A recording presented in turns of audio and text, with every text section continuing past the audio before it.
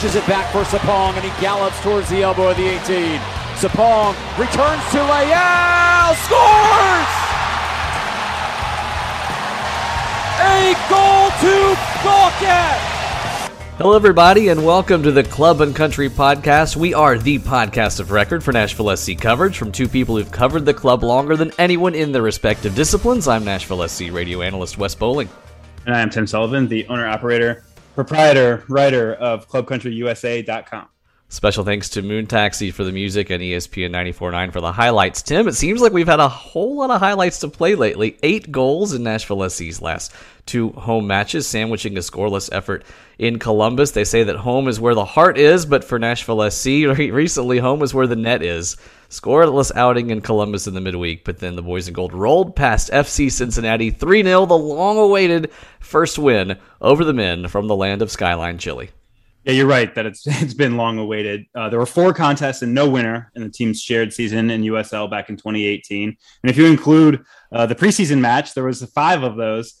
The teams did play in preseason last year, and Nashville won 3-1. But in a competitive match, this is the first victor between the two. And it's Nashville drawing first blood, and given the positions within the league, not just the table, but kind of in the grand scheme of things, you might expect that it would have been Nashville. So there's no surprise that the boys in gold are the ones who get that first rivalry blood. And it was one they certainly needed to have. It was a game where you felt like you had a lot to lose, particularly after drawing against Cincinnati in match 1 this season, despite dramatically outplaying the boys in blue and orange. By the way, so as a long-suffering University of Tennessee fan, I used to say that I would eat fried gator after Tennessee beat Florida. It hasn't happened much in the past 2 decades. I've not had a lot of gator, but I think the same could be said about Skyline Chili for Nashville SC supporters. I will go on record in saying I like Skyline Chili. It is trash food, but it's delicious trash food, and I don't really love it being slandered over and over again and all this back and forth about Nashville and FCC.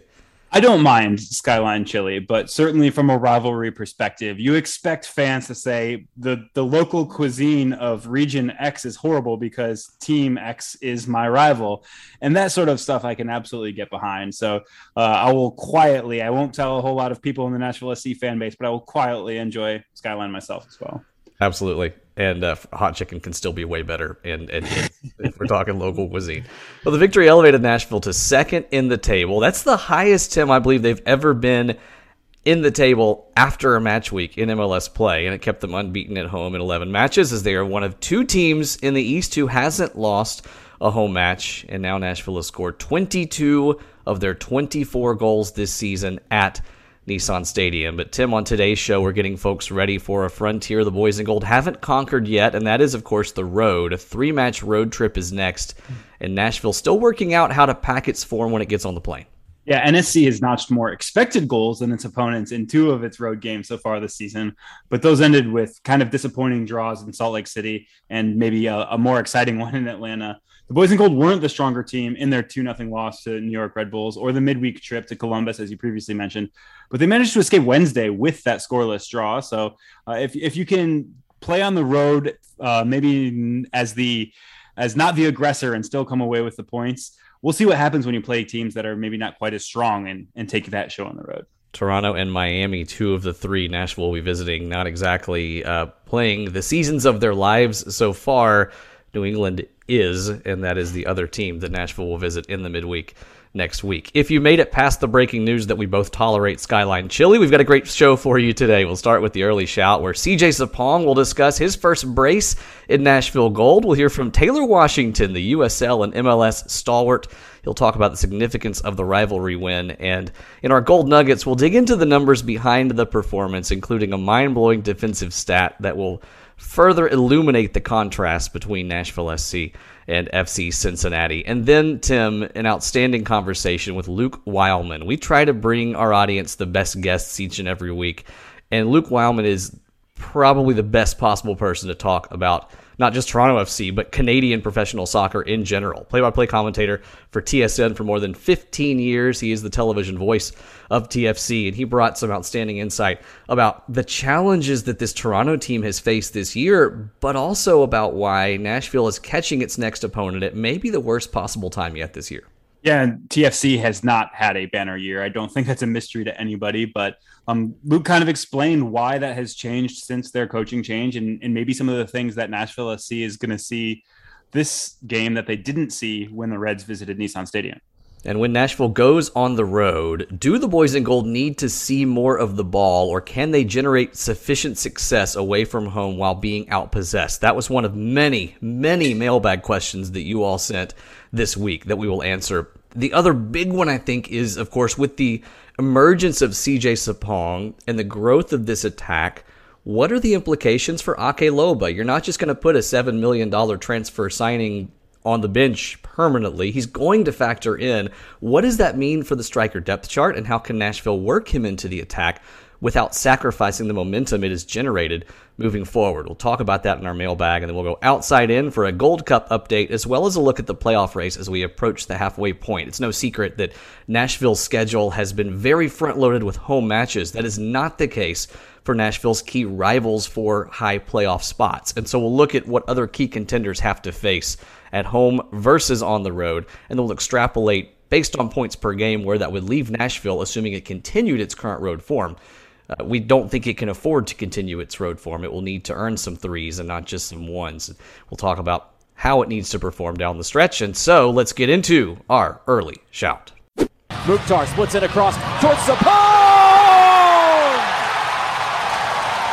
He scores and backflips his way to the corner. Mukhtar puts his arm up, steps forward, hangs up the cross. It's a good cross. It's a headed goal and a brace for CJ Sapong. CJ Sapong running rampant against FC Cincinnati. 2 goals against FCC. Of course, he also had goals against former clubs Philadelphia and Chicago. He has 5 total this year, and those calls courtesy of ESPN 94.9 John Freeman on the microphone. It was CJ's first brace in a Nashville SC kit, the 5th time a Nashville player has scored at least twice in the match, 4th this season. The others, Mukhtar, Hawkinson, Mukhtar. Not a varied list there. It was Hani in Houston last year, and Atlanta this season. Hawkinson against Toronto, and Hani memorably against Chicago when he actually had the hat trick, and those goals sandwiched a Randall Leal strike in the 35th minute. Tim, at that point at 2-0, the match really felt out of reach for Cincinnati. Yeah, there were times, at least early on, that there was maybe a creeping sense of dread that NSC wouldn't be able to put this game away. And we'll talk about one of those moments in just a second here. But Nashville did hold firm and held Cincinnati off the score sheet for the entire game. The team only ended up needing one of Sapong's goal contributions. They'll certainly be happy to get all 3. And of course, a guy with CJ's skill set, the assist might have been even the more impressive of his 3 goal contributions. You know the dude's going to be able to score. He's going to be able to dunk on the goal mouth, whether that's with his foot or his head. But the beautiful lefty pass to Randall Leal was pretty impressive as well. Well, that's the great thing about the score sheet as you look at it. Hani Mukhtar now has 3 goals and 2 assists in his last couple of home matches.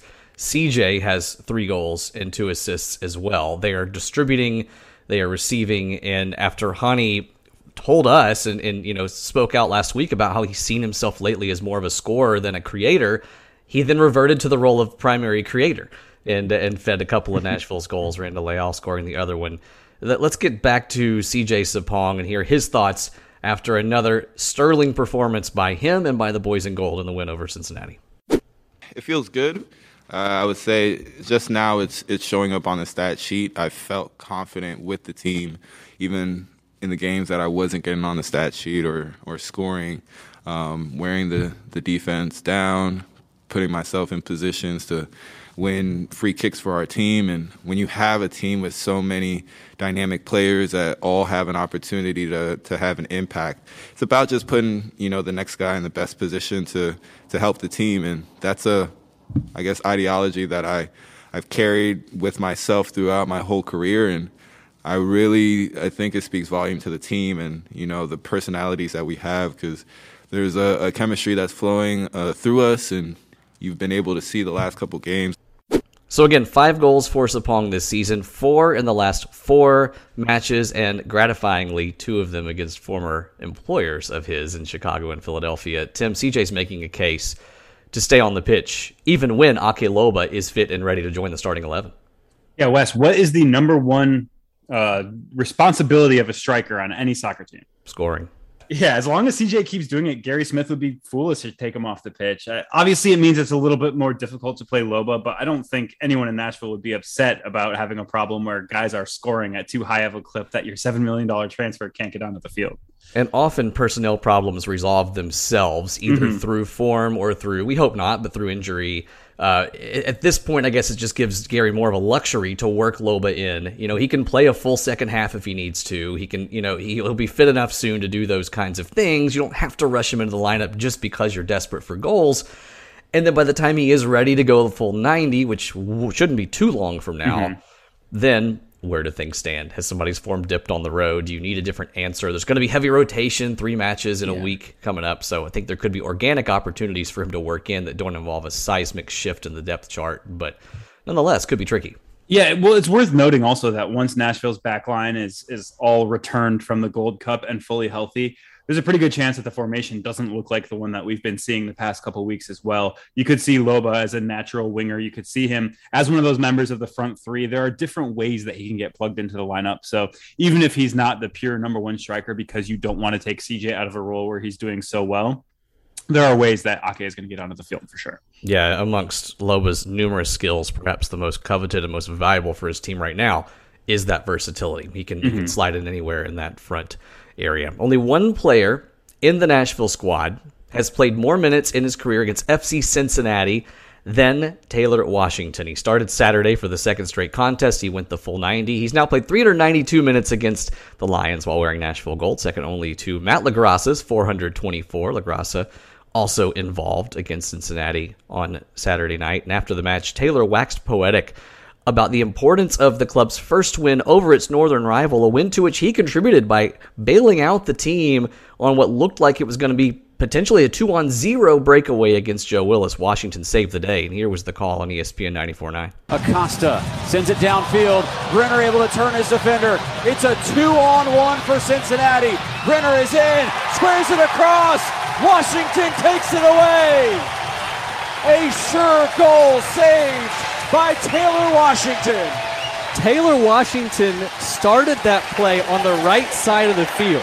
He sprinted all the way across, almost the width of the Cumberland River, to get there to Brenner. One of my friends texted me, was like, God bless you with some speed. The minute that Brenner took that touch a little bit more in, I thought he was going to try and play it. And, you know, sometimes in this game, luck is the residue of design. You know, you just get lucky and you put in the hard work and good results happen. As I was walking in, I saw Ian Ayer, and you know, he said we finally got him. And you know, it's funny. I was watching some of my clips from I think Cincy game in 2018. You know, just tie after tie after tie, and we even played him in preseason, and it was a tie. You know, it's such a rivalry for us to win it in such an emphatic fashion is incredible.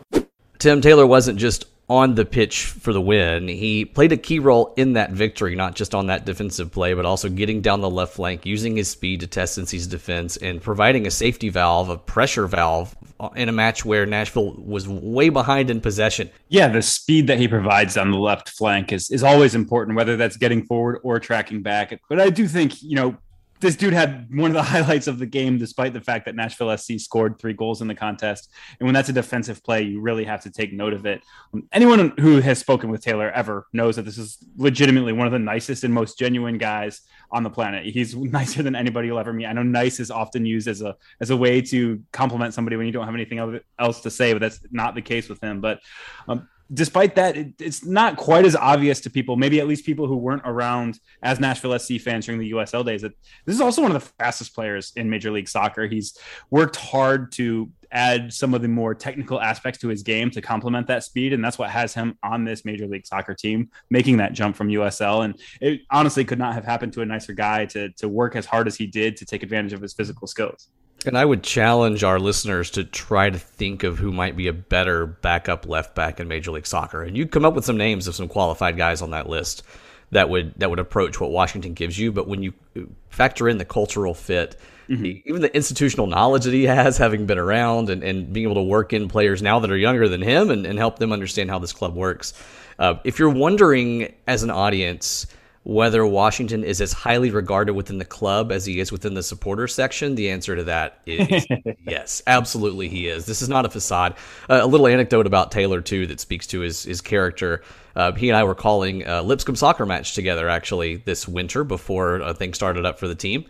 And I was about 2 hours out from the match. I like to get there early. I was packing up my stuff, and I saw I had 2 missed calls from Taylor, my color commentator for the match. And I was like, oh no, he's canceling on me. Like, it's over. Something came up with the club, some other emergency. Hope he's okay. Listen to the voicemail. Hey man, dropping by convenience store on the way to the game. Want to see if I can bring you anything.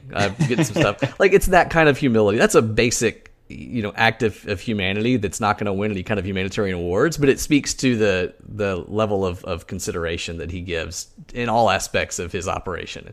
It is good to see a good person like that succeeding on the pitch as he did Saturday against Cincinnati.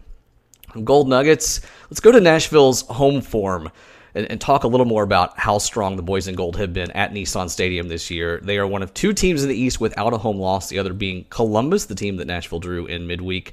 Nashville now 6-0-5 in its friendly confines, the most home points and goals in MLS. And you can jump in and you can say, yes, of course, but they've also played more home games than anybody else. That's accurate. They played 11. The next closest competitor has played 8. But if you adjust for matches played, Nashville's still the second highest now goals per match at home this year. Nashville's played Cincinnati twice. They've played Chicago and Toronto, both in Nissan Stadium.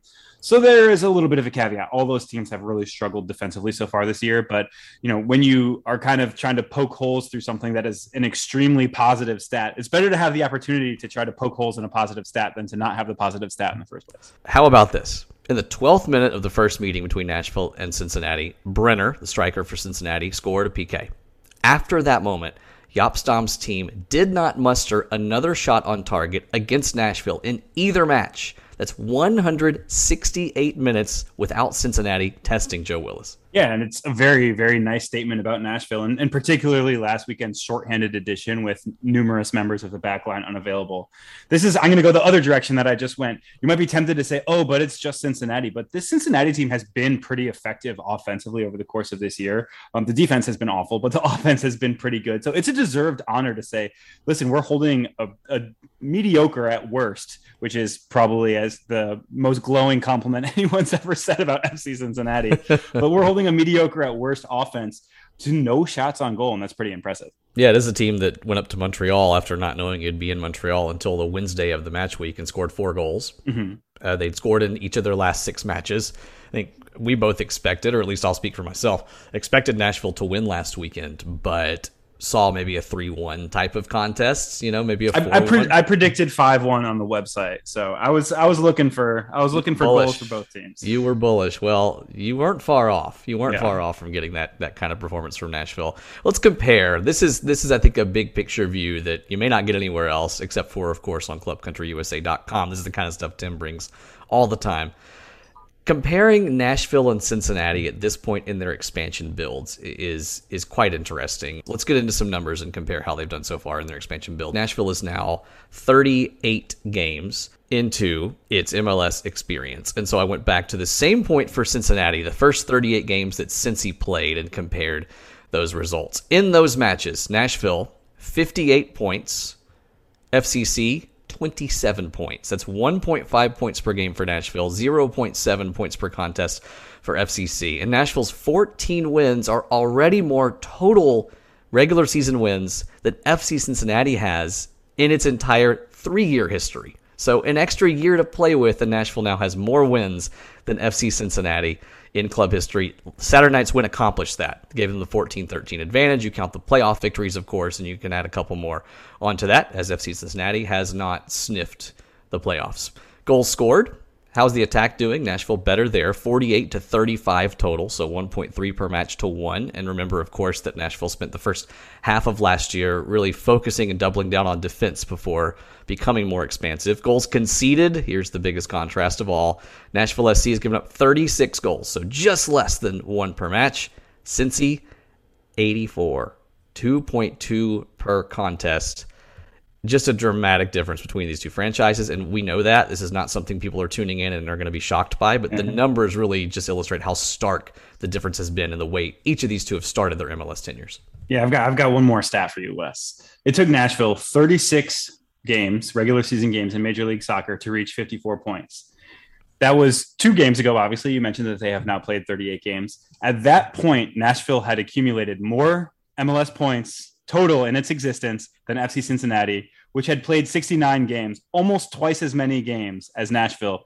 And Nashville passed FCC in points with 54. FCC only had 52. And having lost to Nashville SC, I don't remember what Cincinnati did in the midweek, honestly. But having lost to Nashville SC, I think they might still be on that number. And if you zoom out and compare Nashville to other expansion clubs, we're not going to bring the numbers here, but when you talk about the struggles that an Austin team is having, who built a great culture and I think a pretty good roster minus a striker, when you look at, of course, Inter Miami, who's been even more destitute than Cincinnati this year, you start to really understand how hard the MLS expansion process is when you don't have the coffers of an Atlanta, who obviously has not gotten it right since the first couple of years. Or if you do have the coffers and just use them extremely poorly. Right. And Nashville, wouldn't be accused of being one of the highest spending teams in the league. But when you look at the way it's applied its approach, I think you said in private conversation recently that there's just not a group that has done it much better than what Mike Jacobs and this front office have been able to do. Yeah, and the way he's done it is by taking some of the best aspects of the teams that have done a really good job of it in the past, whether that's Atlanta. But yes, of course, Sporting Kansas City is always going to get the shout out here. But Seattle, Columbus, that is part of what he wants this club to be, is a team that's not going to kind of live and die on whether a single signing works out like we've seen, unfortunately, start to happen with Atlanta in recent years. Up next, good news and bad news for Nashville SC. The bad news is they go on the road, a place they've not won this year, in 4 contests, although 3 of those results have been draws. The good news is, I think the good news at least, is that they're playing a Toronto team that has not really found its footing this year. They won 1 of their first 11 matches, but since a coaching change, firing manager Chris Armas, they are unbeaten in their last 4, have a pair of wins in those, and they've beaten good teams. They beat New England on the road, drew Orlando City at home, they drew a Red Bulls team at home that Nashville lost to, their only loss this season. So it's really interesting to me to look at the differences in this club, Tim, between the time we saw them last, a 3-2 Nashville win. Then they fired their manager, Chris Armas, and since then, they haven't lost. They've been much better. Yeah, it's worth noting that the advanced numbers still don't really like TFC. The Reds have had less XG than the opponent in each of the 4 games since Armas' firing. But like you've mentioned, they have won 2 of those and drawn 2 of those. So they have outperformed those numbers. You could fairly say a team that feels unburdened after the axing of a coach who is maybe not so popular with his team members is probably the new coach bump comes because you get more determined finishing. You get maybe a bit more determined goalkeeping from Alex Bono over the weekend in particular, had a great game.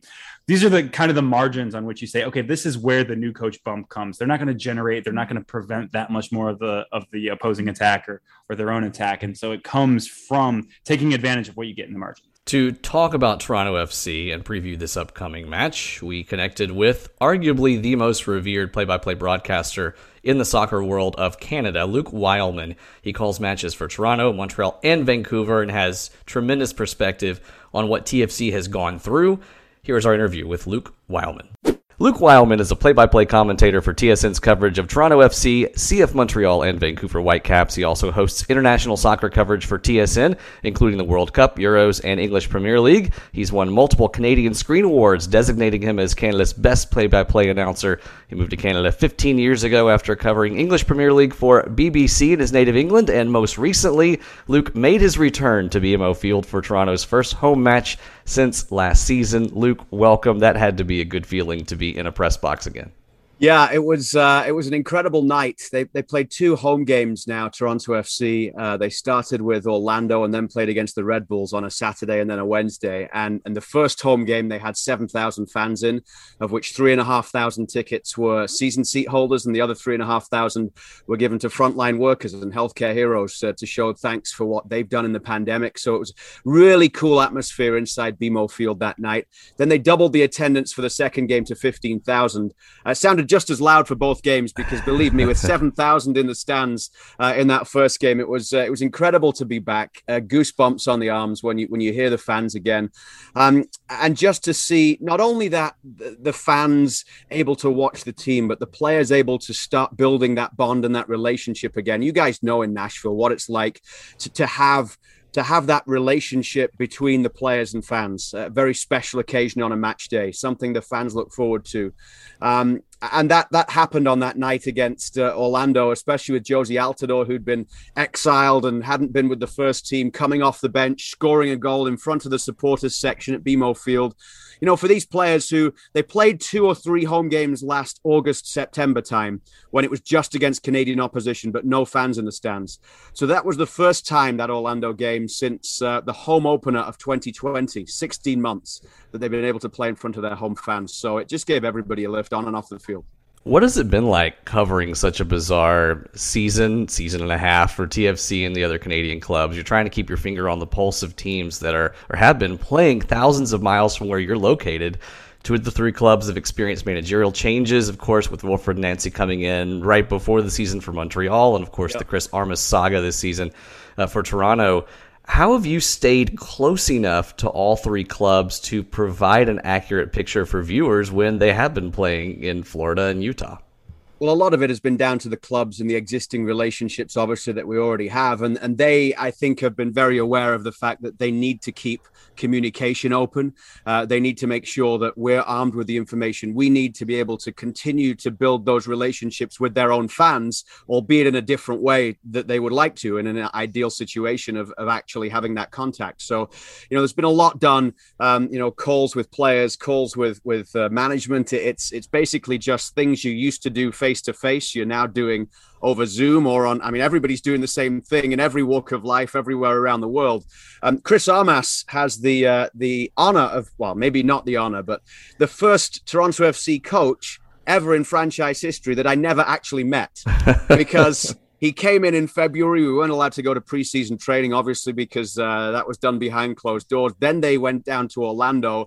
And unfortunately for Armas, one game before they actually got to come and play at home at BMO Field was when he lost his job. So, you know, he had a lot stacked against him in terms of trying to make a go of things with TFC. But that was one of the things in terms of, you know, building relationships with a new head coach. Armas was absolutely fantastic.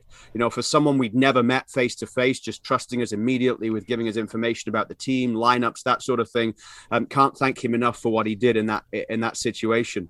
But yeah, I mean, MLS is back. Seems an awful long time ago now, but it was this time last year when I think we were just happy in whatever form to have the game back, to have Major League Soccer going once again. Then they came home for a few weeks before finishing the season from September to the end of the year. It was away games plus home games in Hartford, which is where Nashville won the playoff game last year. And then they went to Orlando for the start of this season. So yeah, I don't think I've, you know, apart from waving at a distance from the broadcast booth the other night down to pitch side at a few players or coaches, that we've not had that contact since, you know, the week before the pandemic began. And, you know, I still have an empty page in my notebook or half page where I'd started my notes for Toronto against Nashville, which should have been at BMO Field on that Saturday, just before the world closed down. And yeah, I'll keep that forever as a reminder of what would have been and then what happened after that. Luke, me too. That was going to be my radio play-by-play debut in MLS because our normal radio guy was going to be doing the TV call, John Freeman. So, yep, I hear you. We were prepping for the same match that never transpired. I was driving to training, actually, when I got the call. Training is shut down, and the game is in doubt. And here we are. Here we are finally with this team coming up to BMO Field. You mentioned the Chris Armas saga. And you know, we want to talk about the redemptive stories around this Toronto team and the resurgence, but I think it would be irresponsible not to visit that brief era this season as well. You know, you had a team in Orlando that was exiled, that was undergoing just an extreme cultural challenge and you know, logistical challenge, but Montreal was going through the same down in Miami. What was it that clicked so well for Wilfried Nancy in Montreal that Chris Armas wasn't able to summon? Was it a cultural issue, or was it more of just a tactical issue that Armas and what he wanted to do just wasn't a fit for what this club was built personnel-wise to accomplish? Well, the first thing I'd say is Montreal, Vancouver, TFC deserve an awful lot of credit for how long they have been away from home and for what they've tried to do this year to make things better than last year. And last year it was Vancouver staying in a hotel in Portland. It was Montreal in Hoboken, New Jersey, which, by the way, isn't a bad place to be if you've got your family with you, because it's a fabulous view of Manhattan from that hotel. But they didn't. They were just stuck in their rooms. They couldn't really go out and do anything because of the COVID situation and having to make sure that they were ready for games. TFC were stuck in a hotel in Hartford. They couldn't even come back into Canada because of the quarantine situation. So they were split away from families. All three organizations went into this year and said, we can't have that. That can't happen again.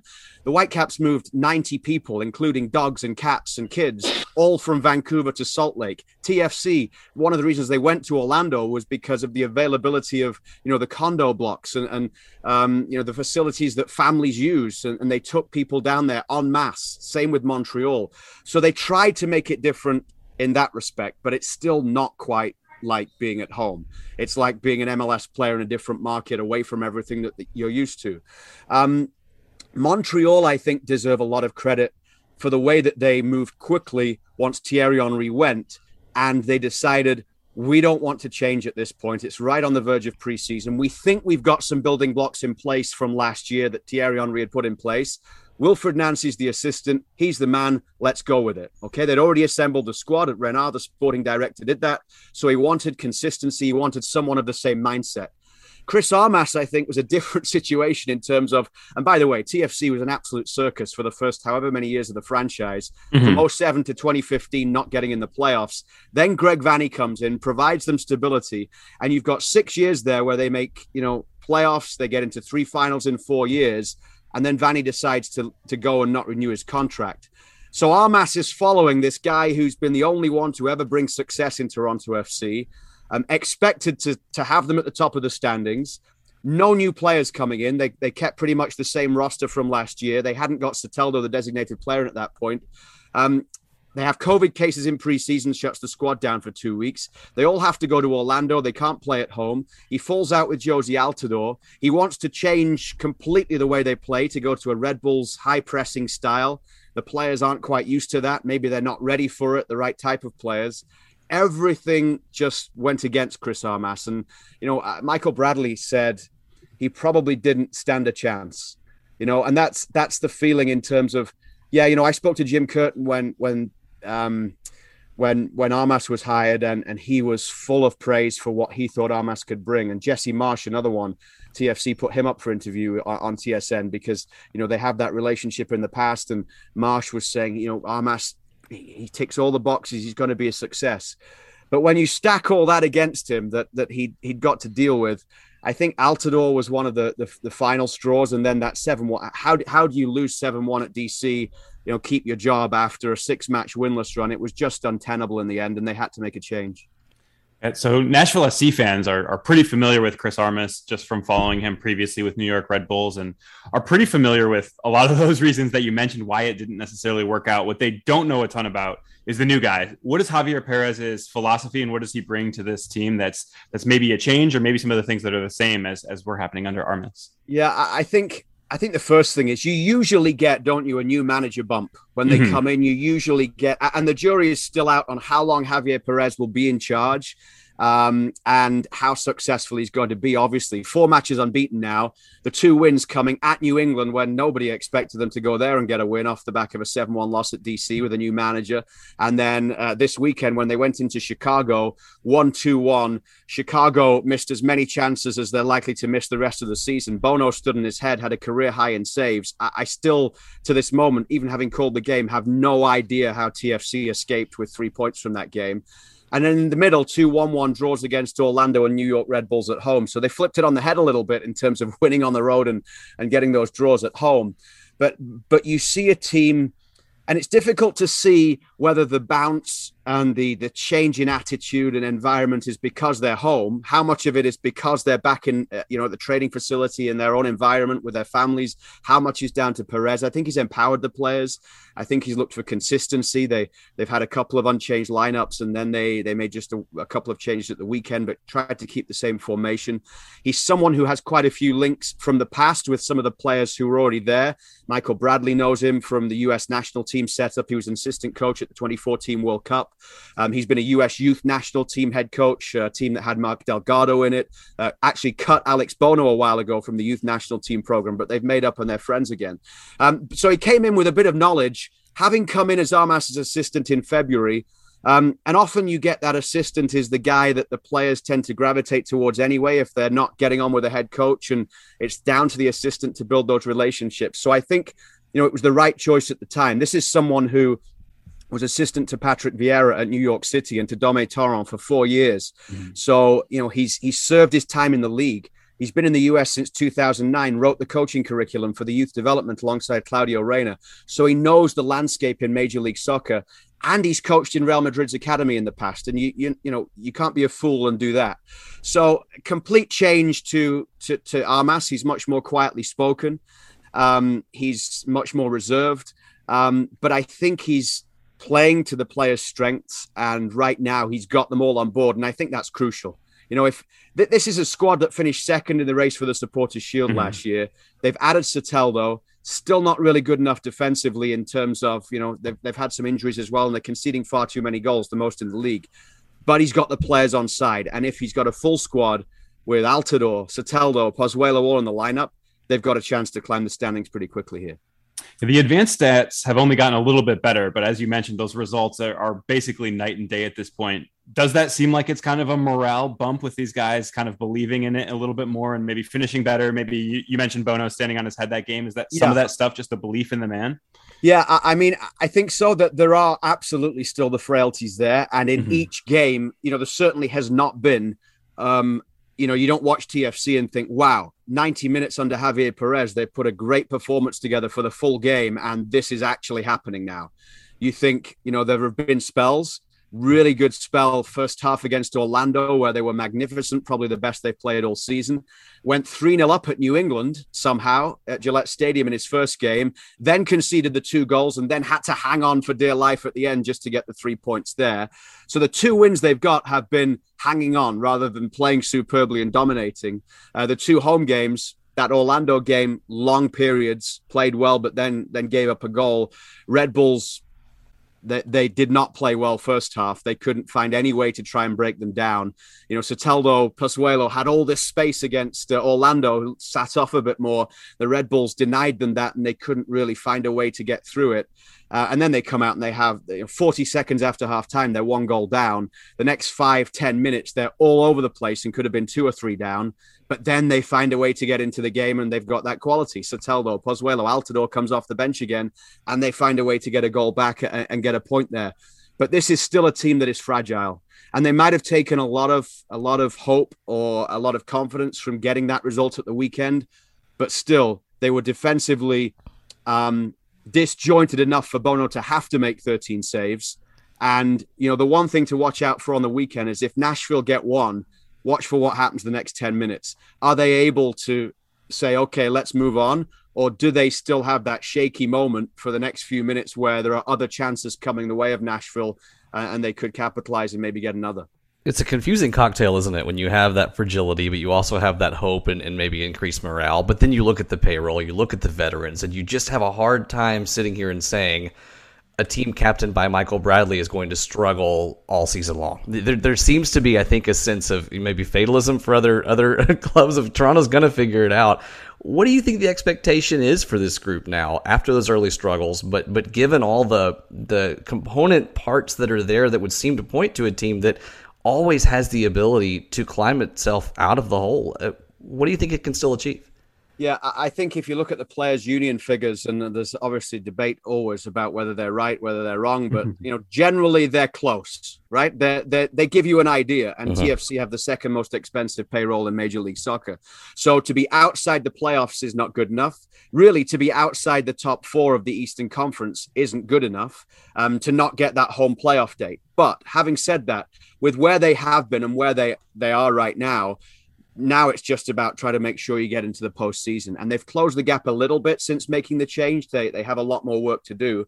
The one thing that is in their favor, and credit to Ali Curtis and Bill Manning at TFC for the way that they structured the schedule, they were always hopeful that they would be back. This is even a little bit later than they hoped to be back. They hoped by the June international break that they could be back in Toronto. It didn't happen until July.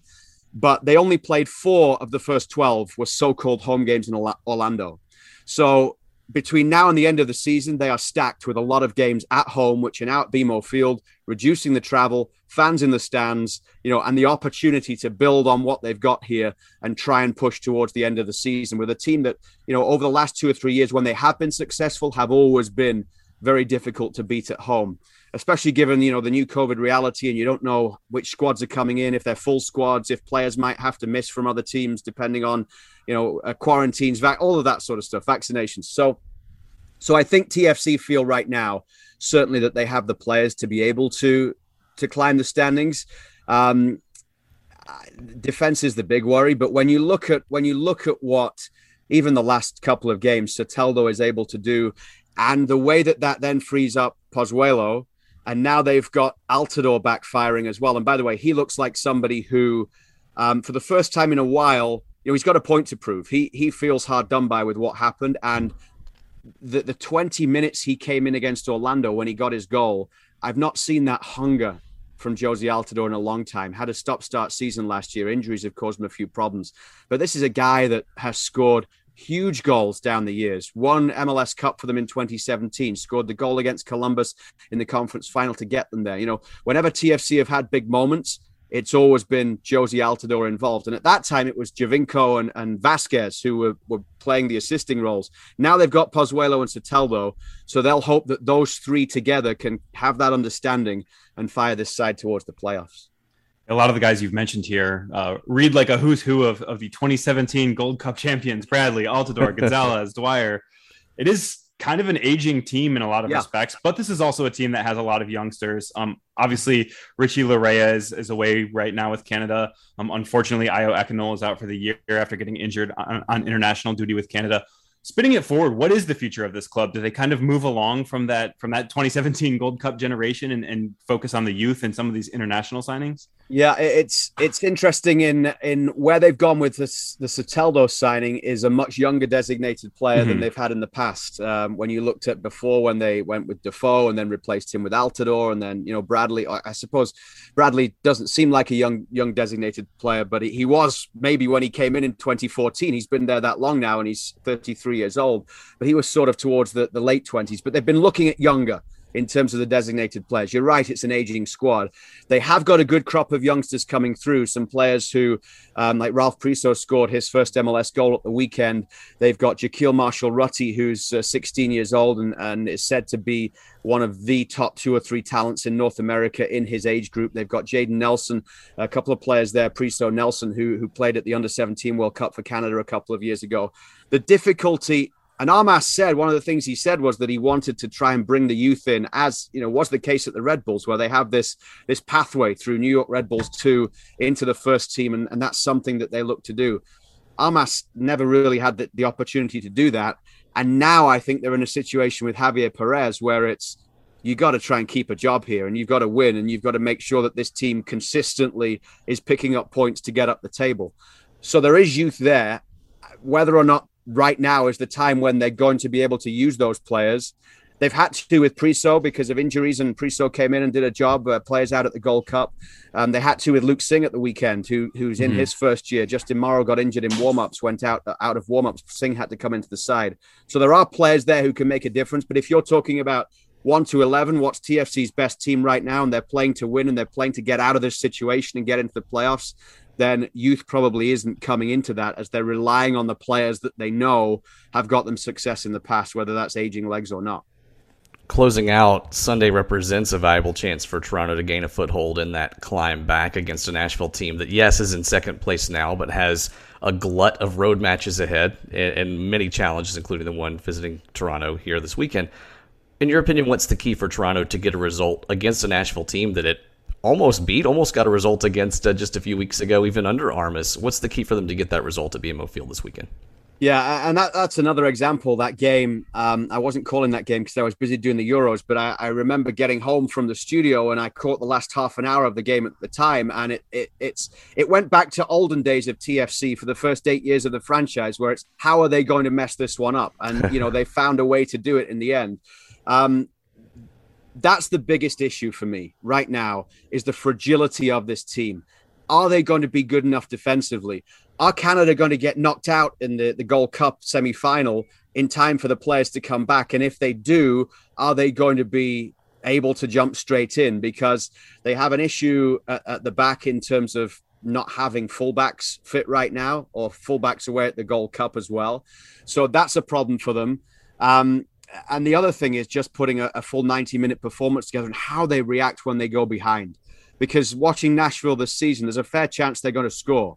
Right, they've got plenty of people who are going to put pressure on the TFC back line, plenty of damage that they can do.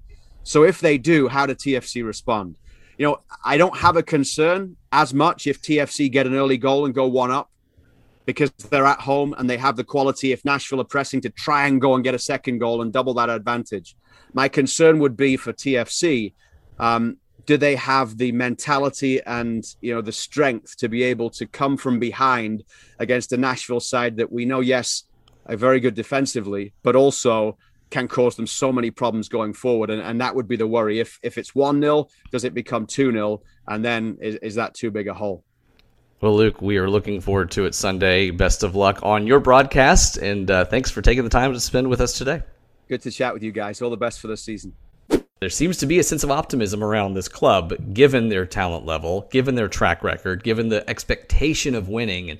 And you just wonder now if given the chance to lead, folks like Josie, Michael Bradley, etc., are going to bring this team back into playoff contention. Well, certainly Josie wasn't going to do it while Chris Armas was still in town. So that's definitely something that is a benefit. I know Josie has kind of he cuts a polarizing figure in the world of MLS and particularly United States men's national team fans. But at the Major League Soccer level, this dude can still score when healthy. So now that he's back, I think that's a big piece of it. And it's just a matter of this team and how they react to their new coach, Javier Perez, after they weren't happy to have Chris Armas. It was pretty apparent in their body language. It was pretty apparent in their results. And it does seem like maybe it is just a temporary new coach bump, but it does seem like they have a new breath of life. Well, moving into the mailbag, we have been overwhelmed yet again by your entries. I reached out Sunday and asked for your questions and stepped away to pour a glass of water, came back and had 5 in my inbox already, and they just kept coming. Wyatt reaches out and says, I would love to hear your thoughts on the great win, but the alarmingly low possession rate we have had and how to fix that. He says, I loved the result last night, but the last 2 matches we've had around 33% possession. Tim? Yeah, I'm not concerned about it. I think possession is more descriptive of a team's style rather than the team's quality for the most part. Nashville didn't want to possess the ball. They didn't try to possess the ball against FC Cincinnati. Had they wanted to, they could have. We saw that in the season opener. And what they wanted to do was let Cincinnati have the ball and do whatever Cincinnati was going to do with it, which was effectively nothing because they didn't get a single shot on Joe Willis. So there will be games where Nashville wants to possess the ball more. And we saw that over the course of this season so far. Obviously the last couple that has not been the case, but we saw at the beginning of the year that Nashville was a high possession team, and it's not something that I'd worry about aside from maybe some of those truly press happy teams. We saw it was a problem against New York Red Bulls that they couldn't possess the ball very well, but that's really the only time so far this entire year where I'd say if they were the lower team in terms of possession, it was a problem for them. 5 of Nashville's 6 wins this year have come when they have trailed in possession. And the 6th was Toronto, where they were trailing in the match for long enough that they naturally had more of the ball. Mm-hmm. But possession is the most misleading stat in soccer in most cases. And I think you can also look at, I think a better way to look at it, and I've been trying to figure out a way to make this makes sense statistically is how many shots you get per, the amount of possession that you get. Nashville played a pretty direct game because they knew the value of each possession. If they gave up a possession by missing a shot, for example, it wasn't going to hurt them that much because they can make so much with each possession that they have. And I think a game like Cincinnati sets the template for what Nashville will need to do on the road, where it traditionally has had less possession and allowed the home team to take a little bit more of the initiative, play a sensible game in the early stages of those road matches. Well, Nashville played a sensible game against Cincinnati. It didn't reach, it didn't take unnecessary chances. It knew that front three of Cincinnati was dangerous, but only if you let them free. And we saw them almost scoring, thanks to the Taylor Washington bailout that did not when they were let free. So I think this is the template. You're going to go on the road. You're going to sit back a little bit more, not a park the bus team, not a pure counterattacking team. But when you have those nights when you need to see the initiative, can you take your chances and not be so dragged back into your own end that you're ineffective in the attack when you get those chances? And Nashville was very effective when it had its moments. It will need to do the same thing on the road in these next three. Wesley Bryant says, with CJ, Hani, and Leal doing so well together, could it be a while before Ake breaks through the starting lineup? And where does that leave Rios and Cadiz? We heard from Steve Cavendish a very similar question. If you hadn't listened to Lamestream Sports, do it on the 440 Sports Network every Friday. Steve, a co-host of that, also with the Nashville Banner. And it's a good question. There's pressure on CJ Sapong. There's pressure on the wings to maintain strong play because Ake Loba's looking over their shoulders. As long as they perform this well, what does it mean for those guys, and what does it mean for Rios and Yonder? Yeah, I think there's no hurry to break up the chemistry. We mentioned this earlier in the show. If CJ, Randall, Hani are still clicking, there's no need to change anything. However, ultimately talent wins out. If he proves to be a $7 million talent, no disrespect to any of those three guys, if the price tag proves to be borne out, he will get on the field. I think bringing him off the bench as a super sub right now, especially because he's coming from the offseason of his Liga MX season. So, you kind of have the luxury of bringing him in slowly without it looking like you're kind of disrespecting him. So if he's ultimately the better player and the better choice to help the team win, Gary Smith will play him. I think we've seen that time and time again.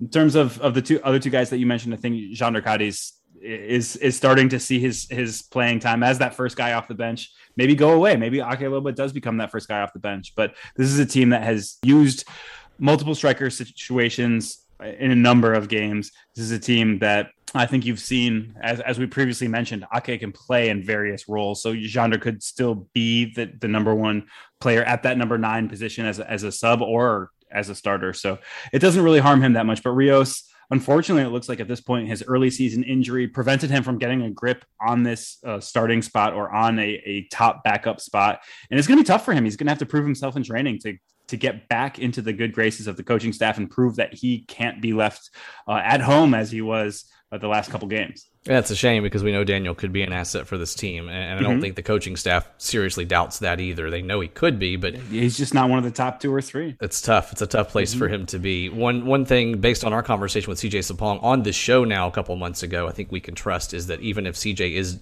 is pushed down or the spotlight goes toward Loba, he's a team first guy, and he's good at developing chemistry within that position group. We asked him even a couple months ago about the competition at striker, and he said, I relate more to those guys than anybody else on the team. We understand what it's like to be, my words, not his, one of these crazy strikers, because strikers have to be a little bit crazy to deal with that pressure. So I would expect that he's doing everything he can to integrate Loba into the team and challenge him and welcome him at the same time, rather than be a me first type of guy trying to just take the minutes at his teammates' expense. John Mueller says, which unheralded player has impressed you the most during this stretch? For me, it's between Anunga, Mayer, and my guy T-Wash, but it's so hard to pick. Yeah, the obvious answer is Brian Anunga, who's gone from, hey, not bad for a backup at this holding midfield position in Major League Soccer, to somebody who looks like he's going to get legitimate European interest at some point in the not so distant future. It might not be this season. It might not even be next season, but he's still a pretty young guy, and the rapid pace at which he's developing is incredible. However, my shout out, as it always does, goes to one David Romney. Of course. always unheralded, always one of the best players on the team.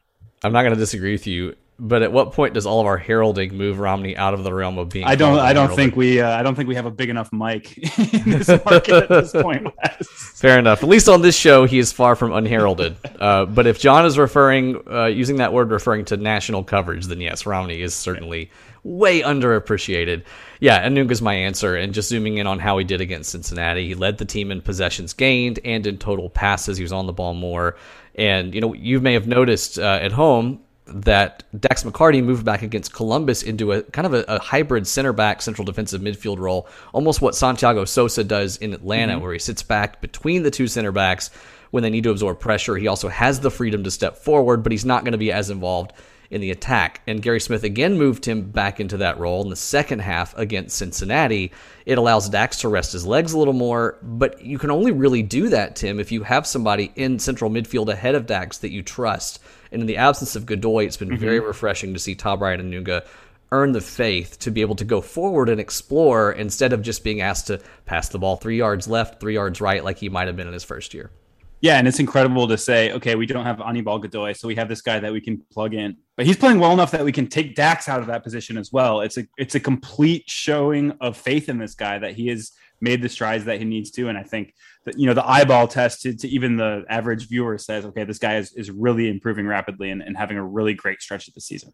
And perhaps providing an answer to one of the biggest questions I think that many have had, including us, which is how do you cultivate defensive midfield depth? Where is it coming from? Will Nashville need to make a signing there? They still might. Look at their approach at striker, bringing in as many good bodies as they can, but Anunga is proving that he can hold things down for as long as Nashville needs. Wesley Bryant with a good question here about the upcoming road trip. Again, a 3-match road trip. First of all, Wesley, again, outstanding first name. Well done. He says, what is the minimum point total from the next 3-match road trip to equal a successful road stint, in your opinion? And I'll break it down game by game and just say I think, 5 points feels really good for this team. 4 is acceptable. You have to beat Miami. There's 3. You don't beat Miami, then you got to steal one at New England to make up for that. It's a Miami team that hasn't won at home this season. They're not great there. They were tough against Philadelphia on the weekend. Still a 1-1 draw as they conceded late. So there's 3 points right there. I think a draw from Toronto is an okay result the way this Toronto team is playing. The team would love to get 3. I think they'll go into it aiming for 3 and not trying to just bunker down and get the 1. But then there's New England, and New England is a team that is top of the table, one of the best in MLS, and I don't think we'll see the kind of match in New England that we saw against the Revs in Nashville. You can't count on getting anything out of Gillette Stadium. So starting with 6 points to play with as I think, the best potential, I think if you can end up with 5, you can end up with draws against Toronto and England, you're thrilled. Even 4 points, though, I think is okay as long as Nashville is going to go to a place like Miami and win. They're going to go to Montreal and get the win later this year. They visit Miami twice. They visit Cincinnati still. There are wins on the table for this team. But I think 4 points is okay if they can then make up that ground later. Yeah, I think Miami, as you mentioned, is a must-win game. The Herons are bad, and they are particularly bad at home in Drive Pink Stadium. So if Nashville SC can win that one and then take a point from one of the other 2, I'm just going to preview Gary Smith's press conference when he will be saying that New England play their field very well at Gillette Stadium. He says that every time he plays on turf because he truly hates to play on turf. So keep that in mind for a couple of weeks from now. But if they can get a draw from that game, they'll be pretty happy. If they can get a draw from Toronto, that's about what you would expect. I think anything more than 4 points, taking a draw from one of those 2 teams, anything more than that is a major statement in the playoff race. If you get 7 points from 3 road games, that's way above the threshold that you need to be not only a playoff team, but an elite team. And we'll have a little bit more about that in a sec. Yeah, let's go to outside in and let's get there. First, let's go Gold Cup, though. U.S. and Canada still involved. Both advanced to the semifinals. The U.S. a 1-0 win over Jamaica.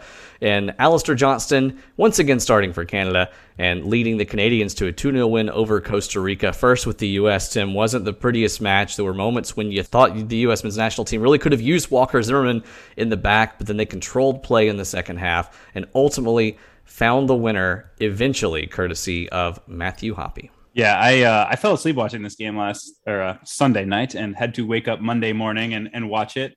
But that I think probably allowed me to watch it more closely. And I think kind of on a 1.5 times of rewatch, I felt a little bit better about it. I think James Sands from New York City FC did a very good job stepping in for Walker. I've been really impressed with him in his couple appearances so far, but you really would like to generate more against a Jamaica team that doesn't have necessarily huge stars. They have a couple players in their starting lineup who play for Fulham. This is a Premier League club, but at the same time, they had a couple starters who play for USL clubs as well. So there's a pretty broad range of what you expect from Jamaica. So you would like to see this national team have a little bit more, I guess, obvious success rather than kind of needing to nick a winner in the final 10 minutes of regulation. But at the same time, it's a knockout tournament. At this point, it's just about surviving and advancing, and doing so.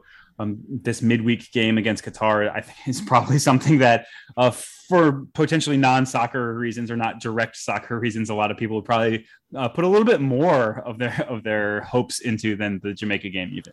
You just can't lose to Qatar and allow them to advance to the North American Championship as a guest team who's arguably only there because of Qatar Airways' massive sponsorship of the tournament this year. Moving on to Canada, they're on to play Mexico in the semifinal. Alistair Johnston contributing to a clean sheet for the Canadians against a Costa Rica team that, Tim, surely badly misses a guy like Randall Leal, who they didn't call into the team. Yeah, I think there's maybe a little bit of an agreement after the birth of his son Ryan that it was not wise to have him leaving Nashville immediately from there. So I think it was not necessarily that Costa Rica doesn't rate him, because he's been the first name on the team sheet for 2 or 3 years now. But they're kind of at a point of transition. They fired their coach Ronald Gonzalez, who was doing an incredibly bad job, honestly, and it's going to take a little bit of time to turn over from that. And maybe from Leal's perspective, it's a good thing to not go through the earliest of the growing pains from that turnover. So getting into MLS now, let's look around Major League Soccer, but we're not just going to rattle off some scores and info about other teams. We're going to tie it back to how those things impact Nashville. I want to look at the home road splits remaining for each team in playoff contention in the Eastern Conference and compare them with Nashville's. We mentioned earlier, Nashville has played more home games than anybody else in Major League Soccer. In fact, they only have 6 left in their 19 remaining contests, and it will not surprise you to know that the other teams around Nashville have a lot more home games left. NYCFC, which sits 4 spots back of the boys in gold right now, has 9 remaining. New England, Orlando, Philly, Columbus, and Montreal, the other teams above the playoff line right now, all have 10 home games left. So Nashville with 4 home matches fewer than their chief competition for the top of the table and ultimately to stay above the playoff line. So if you were to take the points per game that each of these teams has earned at home so far this year and multiply them by the number of games left, you could get a number that extrapolates what their ultimate home points will be for the rest of this season. And if you do that, Nashville, despite having tremendous performances at home, only has 12.5 points sitting there for the taking. Obviously they could still win all those matches, but based on their performance so far, times their number of games. Compare that to New England, which has double the projected home points, 25, Columbus 21, Montreal and Orlando 20, Philadelphia 19, and NYCFC 17. And you start to see the importance of those road performances for Nashville SC, the importance of getting the points per game up away from home. A reasonable expectation for the points needed to make the playoffs is somewhere between 45 and 48, maybe 50 if things are uber, fickle and competitive. If you extrapolate Nashville's points total based on its points per game at home and on the road, so take what I just gave you, the 12.5 points, then go points per game on the road times the 13 remaining road matches. If you're still with us, that looks like 46 points for Nashville. So right there in that range of 45 to 48, right along the playoff line, if Nashville doesn't improve its road form and maximize the few opportunities, Tim, that remain at home. Yeah, well, it's been good doing this podcast with you, John Nash of A Beautiful Mind. But historically, the number is between 1.25 and 1.45 points per game to make that playoff line. Obviously, a different number of teams, a different proportion of teams, because of the size of the league is always different, have made it over the years. But one other thing to keep in mind is if there's a great team Pac-Manning up all these points, the playoff line can get pushed lower and it's a little bit less competitive. But if there's a terrible team that's giving points to everyone, being Pac-Man repeatedly, I guess, the line can get pushed higher because the expectation is that everybody beats them, essentially. So this year, we so far at least, we have one of each. New England, good. Miami, bad. So I'll split the difference and say you get to around 1.35 points. You're feeling good about making the playoffs. Obviously, Nashville's goals and aspirations are higher than just making the playoffs. But at the current rate, Nashville has 1.64 points per game at home. So if you balance it out with the road matches, you're looking at least 1.06 points per game on the road, which isn't that much of an ask, given that, as we just mentioned, a road match coming up at Miami. Nashville still hasn't played at FC Cincinnati. They do need to take care of business, though. We've sometimes seen the first USL year is the most obvious example of this. Sometimes where all they had to do is take care of business, and it didn't always happen. I think this is a very different Nashville SC team for many reasons, not least of which because it's in a different league, but I think 1.6 or 1.06 points per game on the road is not a huge ask for a team with the road games that it has remaining. The bigger ask is to host a home playoff match to get into the top 4 required to do that. Right now, Philadelphia is sitting in 4th, and right now they're at 1.5 points per game. John Cade asks what our wooden spoon predictions are as we near the halfway point of the season. I'm going to be unoriginal and say I think right now you have to look at Miami. Winless at home in 7 straight, a clear regression after they earned results in their last 4 at home last season. We talk about Nashville being the superior expansion build, and that's unquestioned. But Miami did still make the playoffs last year, albeit a watered-down playoffs with more teams allowed to get in. But now they had lost 7 consecutive games. They drew Sunday against Philadelphia at home, but they've only exceeded 1 expected goal 3 times this year. It is a group that we didn't think could or would regress that has been measurably worse this year than it was in its mediocre first season. Yeah, and it's a good thing that Miami made the playoffs, or we would have been short one incredible Dax McCarty highlight. So that's something to keep in mind. But that's right. Listeners can decide how serious I am about this, but I think it is unacceptable. Jaap Stam of FC Cincinnati is disrespecting MLS tradition by getting FCC out of the basement of the Eastern Conference. I think he's going to wise up a little bit, and over the second half of the season here, get FCC back to their rightful, whatever the opposite of a perch is, I guess, down there, and that wooden spoon is going to be scooping out some of that delicious cinnamon chili down the road there. You know what? I don't think I would eat it out of that wooden spoon for sure. That place has been some dark places with Cincinnati the past couple of years. Cincy and Miami are the only 2 teams in MLS who have not won a home match this season. Cincinnati's only had 5 home contests as they were waiting for that stadium to get built. That's fewest in Major League Soccer's Eastern Conference. So perhaps as they get used to their home pitch and they use that home field advantage, they will rise. I don't think Cincy falling to the bottom of the table is going to be a shock, though, to anybody who's followed these Cincy teams here in the last couple of years. All right, Tim, final whistle. What content have you been following lately? Not a whole lot. It is moving time for your boy, so I have been very busy, but I have managed to catch a little bit of the Olympics. I have watched a lot of the women's soccer because I have a rooting interest in that, unlike the men's soccer. Thank you, Jason Kreis. But the bounce back from the USWNT after a really, really rough opener is something that would encouraged me. And I do feel like it's still an old team. There are players in the Olympics on this team that are older than me, and that should probably not be the case at this point, even if they are incredible players like Megan Rapinoe and Carly Lloyd. But I do think that they have the opportunity to bounce back now, and that's something that I've really been watching and hoping to continue seeing. Yeah, I certainly hope so. And early adversity can be the best thing sometimes for a team, although losing 3-0 to Sweden like they did and breaking that, 48-game unbeaten streak, it was certainly a down moment for the program. I'll stick with the Olympics. I'll go outside of soccer and say Olympic archery is wildly underrated. The precision it takes, I think we can all appreciate. But it's also good drama. It's good TV. It's just a little bit of 100 level math of trying to figure out how many targets you have to hit to make up to the other team. So you're thinking, you're engaged, it's precise, and then I think the thing that I love about the Olympics is individuals being in moments where they have to be perfect.